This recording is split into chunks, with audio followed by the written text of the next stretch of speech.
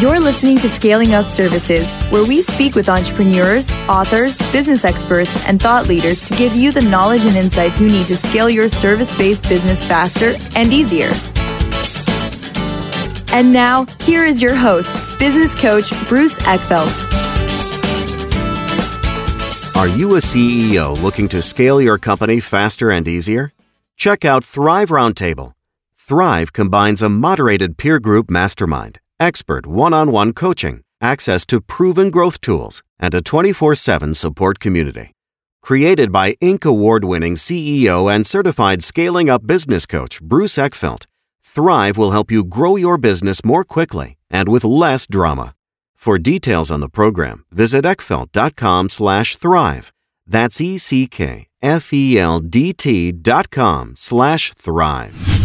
Welcome, everyone. This is Scaling Up Services. I'm Bruce Eckfeldt. I'm your host. And our guest today is Nat Howard. He is owner of TMB Ventures. He's a marketing expert. We're going to talk to him a little bit about his entrepreneurial journey, his experience having grown a service-based company, and then how he works with companies to help them with marketing strategy, and really with overall just kind of business operations, business performance. I'm excited to have this because Nat and I have known each other for a while, and we've kind of seen each other's businesses grown over the years. And I'm excited to kind of hear what's up with him recently and understand where his business has gone. It's always a fun conversation to kind of hear people's journeys and how things have developed. With that, Nat, welcome to the program. Thanks, Bruce. Yeah. So let's do a little bit of background before we kind of dive into the business and the work that you're doing right now. How did you get into marketing? What was the professional kind of story, the journey that you've been on that got you into the marketing space? And then we can talk a little bit about business. Sure. Well, going back to college, I majored in communications at Brigham Young University, and there you choose a track, and my track or emphasis was public relations. I also took Econ 101 or 110 for a general ed and loved it and decided to do the major just because I was so fascinated with it, and had heard from a handful of people that the business minor was super easy and very valuable for people doing PR. So I did the business minor as well. And so I was interested in those things. And actually, one of the classes I took my last semester was like the Intro to Finance class. And I remember taking it and thinking, oh my gosh, if I had found this when I was a freshman, I probably would have been a finance major.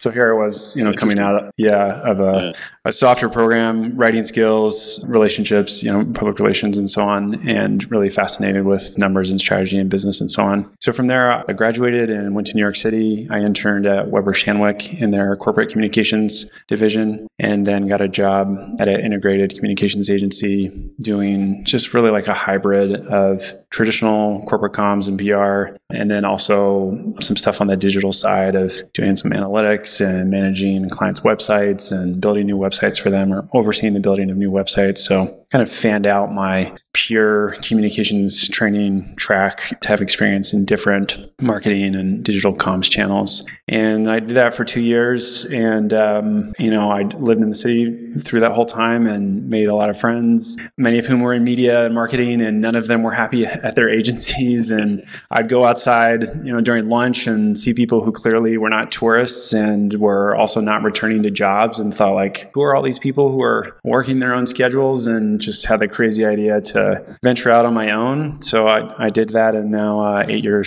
almost 8 years later, I'm still self-employed. Yeah, and I'm always curious to hear what was, having made the decision to go out on your own, what was the thing that surprised you the most, or the biggest challenge you ran into that you didn't expect? I'm sure if I'd thought for a second that this would be a challenge before I started, then I would have recognized it was a challenge. I was still 2 years out of school, pretty high-minded and kind of confident in myself. And I really thought that I could just come out swinging and say, I'm a one-man McKinsey shop, and that people would recognize my brilliance and my academic background and my smarts and hire me to solve their problems and reward me handsomely for it. And I found out, quickly that people have more immediate concerns, and they are not really impressed by your academic background, especially when they're concerned about making money. They really just kind of want something off the shelf that has a proven track record, and where you can just make a clear pitch and say, this is how much it costs, and this is the impact, and this is how much money you're going to make, and here's all the times that we've done it. And so it honestly took me several months to wake up to that and embrace it and realize that if I was going to be successful on my own, I needed to just roll with that rather than fight it or just keep waiting until I found someone who, quote unquote, would recognize my brilliance and be willing to hire me with no record of working on my own. So, it's really laughable to think about it now. I'm sure people who started out on their own when they were younger or had less real world business experience might relate, or, those who skipped that are probably just laughing, what a fool. And I certainly recognize the haughtiness of it at the time, but, I couldn't see it then, and I'm glad I can see it now. I always say it's like entrepreneurs going out, working for yourself, being an entrepreneur, you have to be slightly delusional, right? You just, because if you really assessed and really understood all the risks and the likelihoods and everything, you just never do it because it is tough. It's not. The other thing I just thought of as we were talking is, growing up, if your parents don't work for a small business or if they're not entrepreneurs or family members, like if you don't have exposure to B2B businesses or small businesses, then the only businesses you have exposure to are like Fortune 500 companies that advertise on television and to kids and on billboards. And so that's just how you think of business as big business. But as you know, small business and professional or B2B business is very different from consumer business at a national or international scale. And so there's just like this huge learning curve of the difference and what's important and how things work and timelines and all that stuff that you kind of have to wake up to. And, I didn't really have much exposure to that or any at all growing up. So it was an entirely new world for me to step into. Yeah. It's interesting to talk to folks who had strong kind of mentors or role models, whether it's family or, just people in their lives that really gave them kind of an entrepreneurial flavor or spirit or a model to work with, and those that didn't. It's interesting. I think most entrepreneurs are kind of accidental entrepreneurs, right? It was not a plan from the beginning. I didn't say do I want to be a fireman or do I want to be an entrepreneur? Right? It's not something in kindergarten, right? It's something that ends up kind of happening sometimes quite accidentally. So talk to us about the marketing side. In terms of focus on marketing, when for you did it, or what was your sort of strategy, or what kind of area of marketing did you want to be focused on? Why that area? How has that kind of evolved over time? Give us a sense of within the world of marketing, how do you approach it? What is your kind of sweet spot in the world of marketing? Yeah. First to how I landed there, I recognized the skills that I had when I was starting, which was mostly in writing and sort of campaign planning and thinking about the people who receive your messages, and in public relations. The training there really is to think about people's perception, and then the wins that you want to have are either placements in news media or other people in the community who just kind of have favorable impressions of the company or kind of sign off on allowing, the company to go forward with something that they want to do. And so what you're trying to earn there is affinity.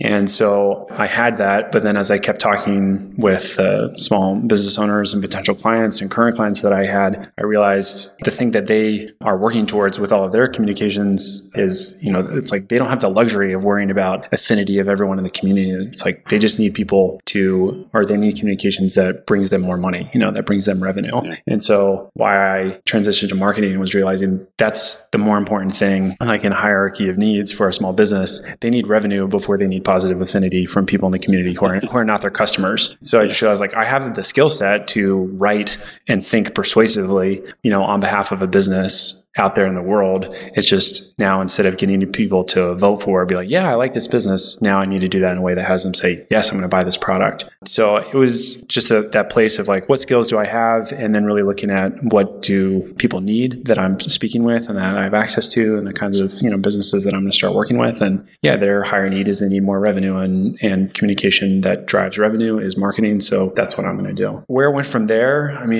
first, several clients were event heavy. So lots of the marketing that I did for them was to, get people to come to free events or register for paid events or travel to conferences and so on. And then marketing and communications that kind of kept those live event relationships alive in between the events, so that then they would want to come back to the next event. And then from that, had other professional service providers contact me and started working with them.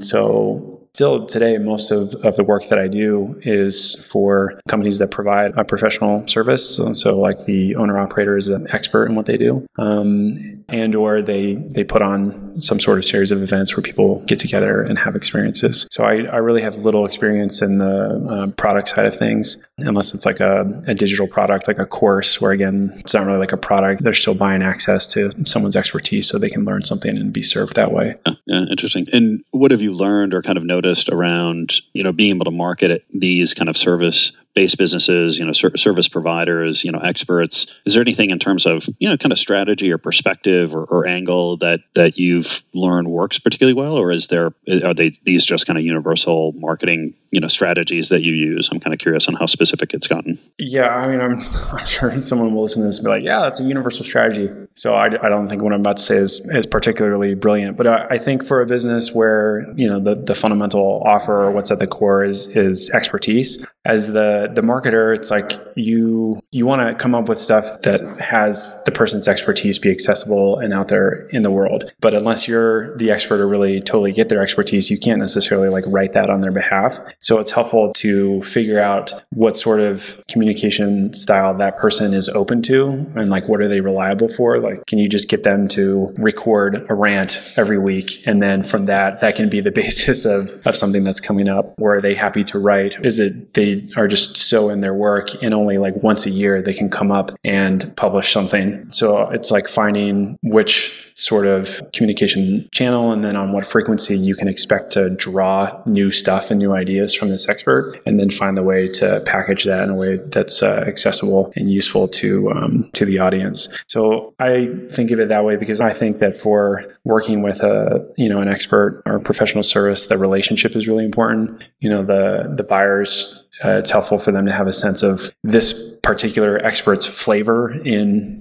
carrying out their expertise in this channel. Yeah. And there are several experts that I could choose to work from or to hire. Is this one the one that I want to work with? So some sense of their personality and their values has got to get out there, which you can tell through stories and, the things that they're thinking about of where their industry is at right now or where it's going. So you've got to get that stuff out to allow the people to have a sense that have a relationship with this actual real person. Yeah, it's interesting. I mean, I find this a lot in the, particularly the more kind of technical professional services where, a lot of times it comes across as very kind of logical, rational argument. It's like, I'm a certified expert with these degrees and these things, it's a very kind of technical sell or a technical message. And, when a lot of these folks, you're not dealing with a product, right? I'm not going and, buying this thing that I take home, this physical element. Like it's the person. And so much of, what ends up being, the value and the relationship or value and the services provided is the relationship around it and the personality that's actually behind the information. I mean, what are some of the strategies that you can use to actually get kind of those personalities across, those values across? I mean, you mentioned the stories and things like that, but how does that actually take shape when it comes to your marketing strategy and the messages that you're putting out and the formats and kind of the techniques and channels and stuff that you're using? That's a good question. I'm thinking about one of my clients is a triathlon coach and was recognized recently by the U.S. Olympic and Paralympic Committee as the Paralympic Coach of the Year across all sports. So, I mean, there's an opportunity where his name's Wes Johnson and his business is called Balanced Start Multisport or BAM. And there is a temptation there to just be like, hey, Wes is a certified level 2 USA triathlon coach and this coach of the year and everything. What's helpful with Wes is, we've done some personality analyses and stuff. And, on the Strengths Finders scale, we both in our top 5 have belief. And so there are things that Wes really feels strongly about. And he has had some ups and downs with coaching. One of the key things, I was actually with him we were out on a ride a couple of years ago at a camp and his front wheel got stuck in a cattle guard and it just flipped him over and just like horrible accident, just a total mess. And he got a concussion and he thought he was recovering from the concussion and got on a bike again and then got in a second accident and sort of like repeated the concussion and really had like a dark year. So he wasn't a client of mine at that time. I was a customer. I'd hired one of his other coaches to coach me, but I was observing as this was going on. But now when Wes talks about his coaching and the types of people that he wants to work with and the social media that he does and in our marketing, there's always an opportunity to talk about about how in every challenge is an opportunity, and an opportunity to learn something, an opportunity to triumph, an opportunity to grow. And all of that, often comes back to him having a concussion and the depression that ensued and what got him out of it, which was when he decided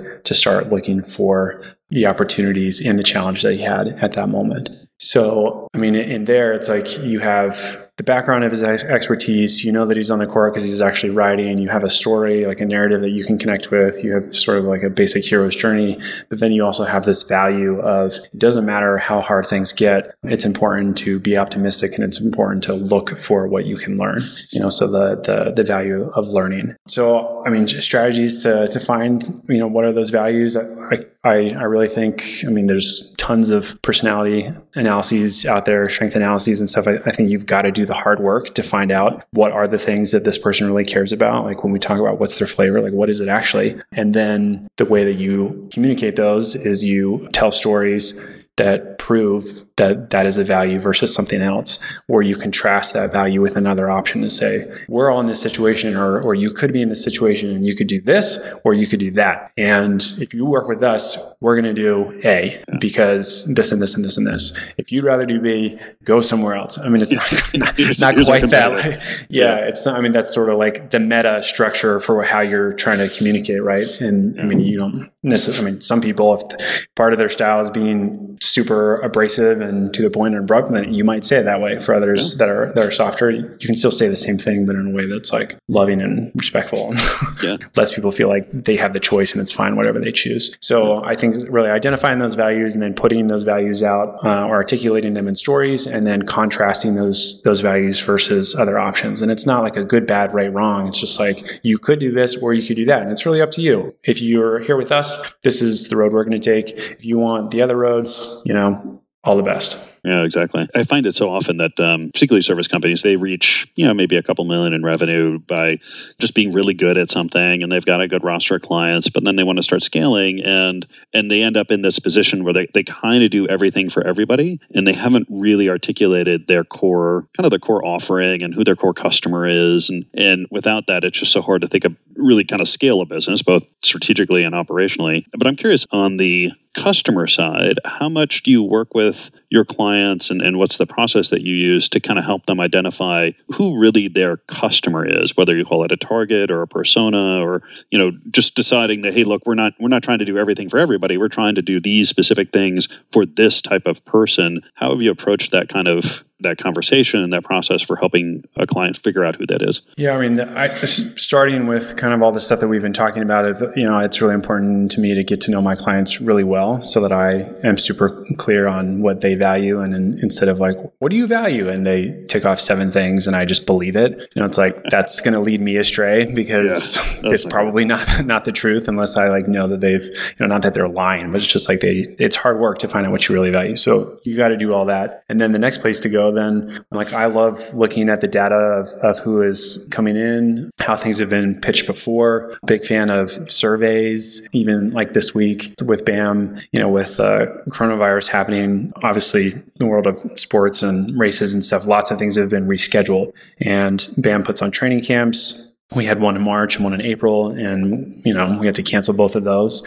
And so now we're faced with this question of okay, we'd love to do another camp for those because those camps help our customers prepare for really big races in May and in June, Ironman events. And those events have been rescheduled for the fall. So the people that we're serving, want to do well in these events, and now those events have moved. Can we serve them by having a camp in August? And instead of deciding just which week is good for us or which location is good for us, it's like, well, let's ask them. So write up a survey, email it to everyone who's registered for a camp this year in the last 2 years and saying, hey, as you know, world is crazy. Races have been rescheduled. We canceled our camps and we're looking at doing one in August. And we have these week options, and we're weighing the possibility of doing it in this location or this location, and here are the trade-offs that we're thinking about. Would love your input to see what you guys care about, and send it, and boom, in one day had 20 people immediately respond, within just a few hours. And I'm sure there have been a bunch more since. So there's that, starting with values and then looking at who are, of all the available buyers, which ones have values that align with that. And then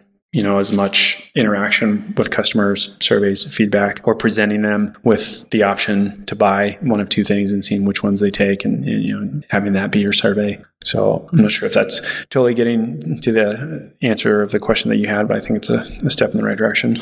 Yeah, no, I think it's really important as companies figure out, or as they decide they want to scale, like they really want to kind of grow the business.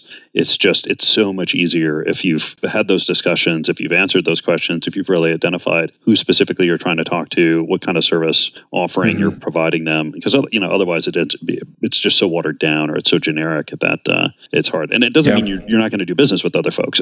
It doesn't mean you're going to refuse money. Yeah. It just means that it focuses your messaging. So you can say, hey, look, this is our primary client. Now, other people that are kind of in and around that are interested in working with us, it's fine. But it helps you kind of really get clear on who you're going to focus on in terms of working. I think it's just an ongoing dance, right? Because it's like you start with your values and you start with your skills. And it's like, what do I have to offer that I think could be valuable? And what's important to me about how I'm going to do that? And then you go out and you see, okay, who's the total available market? Who might hire us for these skills? And of that chunk, which ones would identify with these values? And so you go forward with that. And then you find out there's like way more people than you can serve. So then, okay, we got to scale up our ability to meet all those needs. Or like, oh, the people who actually care about those values is a bit smaller. So, do we need to offer more things to those same people because those are the only people we want to work with? So it's just like ongoing back and forth of where do we stand? What do we care about? What do we have to offer?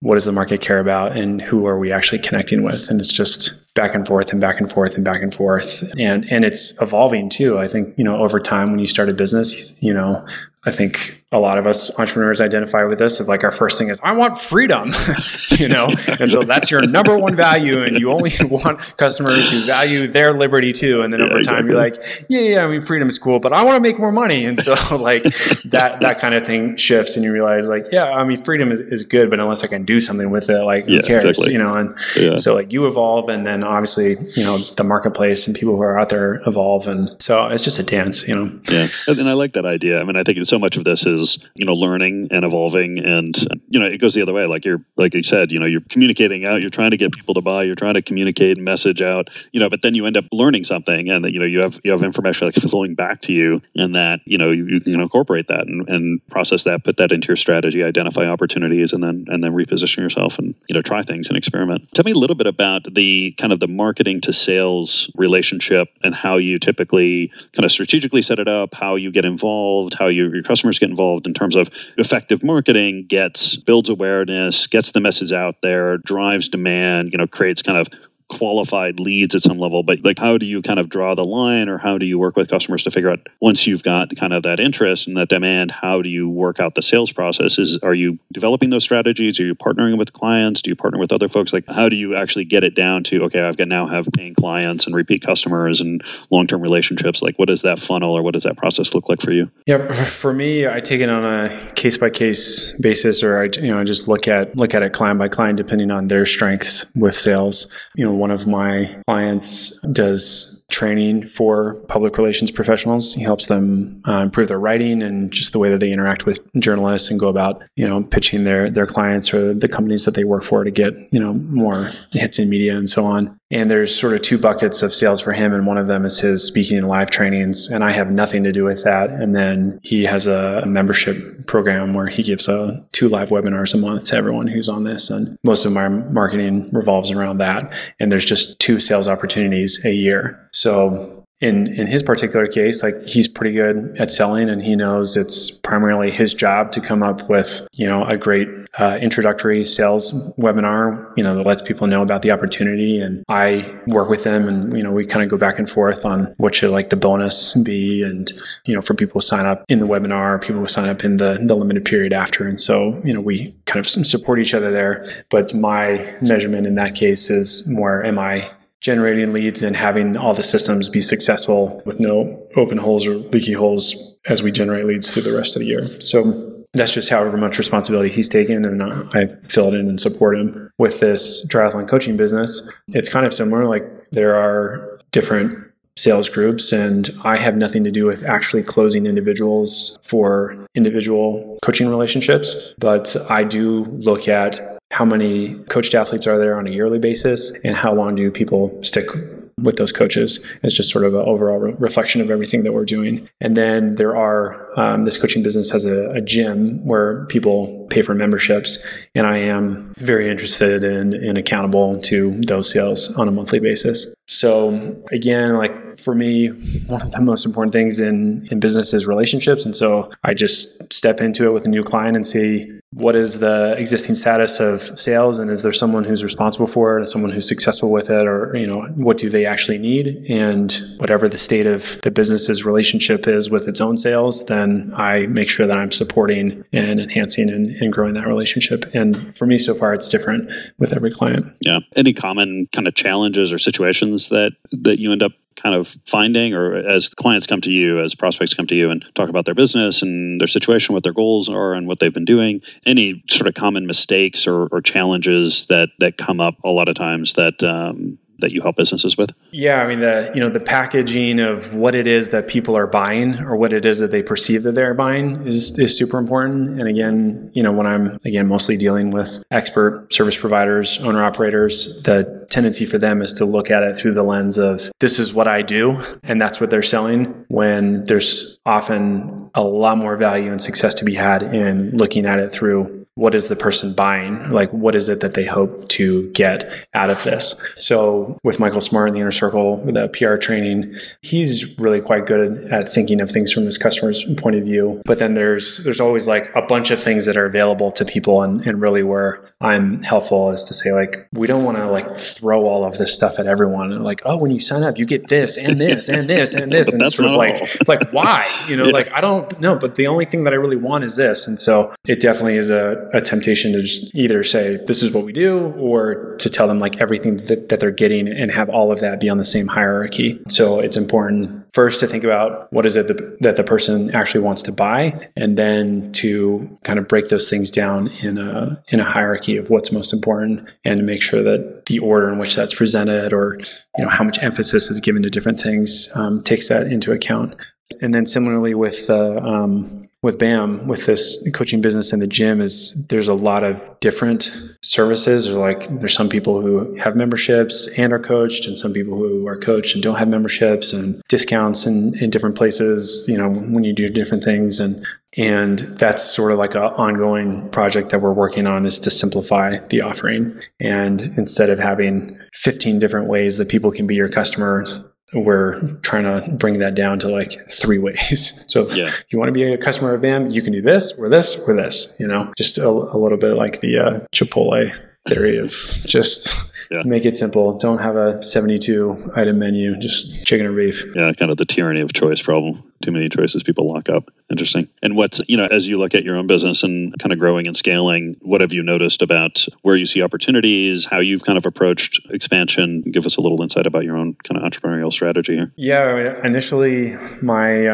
offering, or the only thing that I was focused on doing, was marketing. And, as is evident through this conversation, I really value relationships. That was one of the values that I woke up to. I started with marketing, and I did what I thought other people were doing that I thought were successful. And, for a time there, seemed really popular just to be, an advisor or a coach. So it's like, help as many people as you can. And so I followed that model for a year of kind of thin relationships, volume with thin relationships.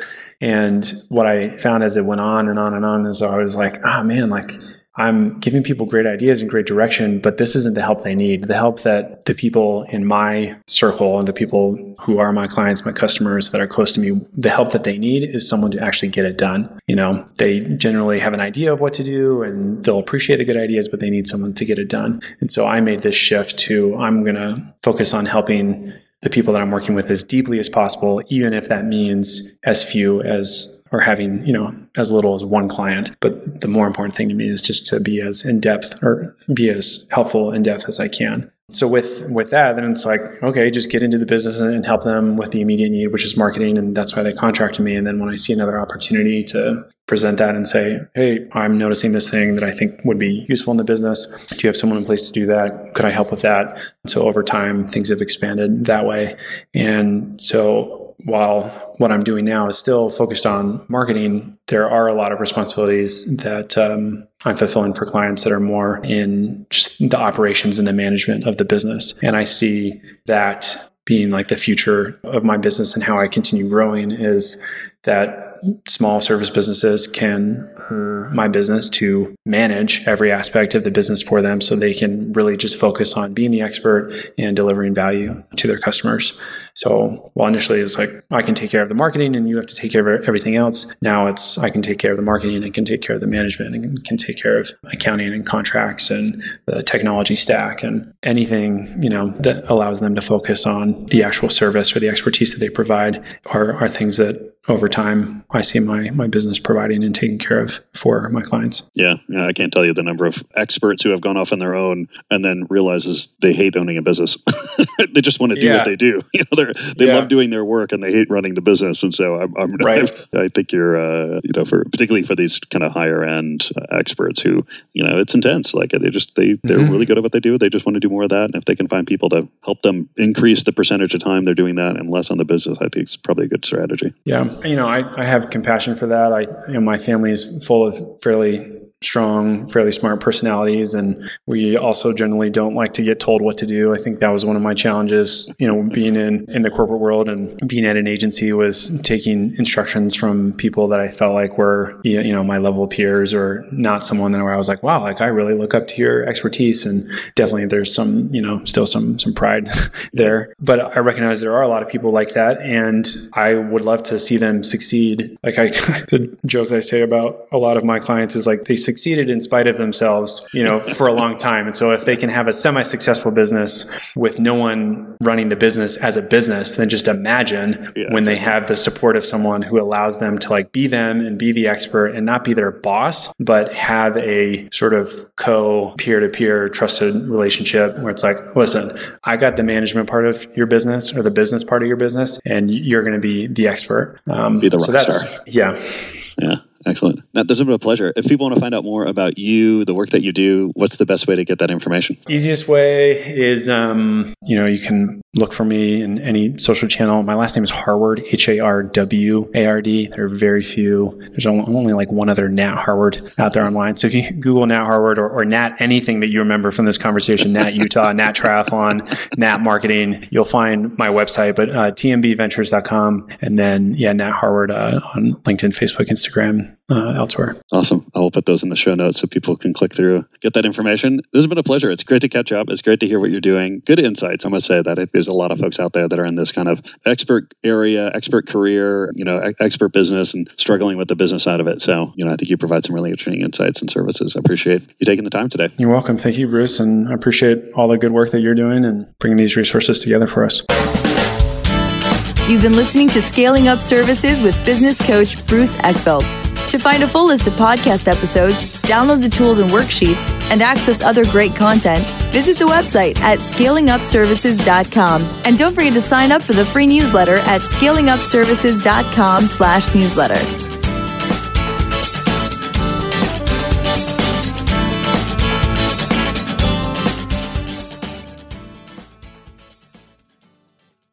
This podcast is a part of the C-Suite Radio Network. For more top business podcasts, visit c-suiteradio.com.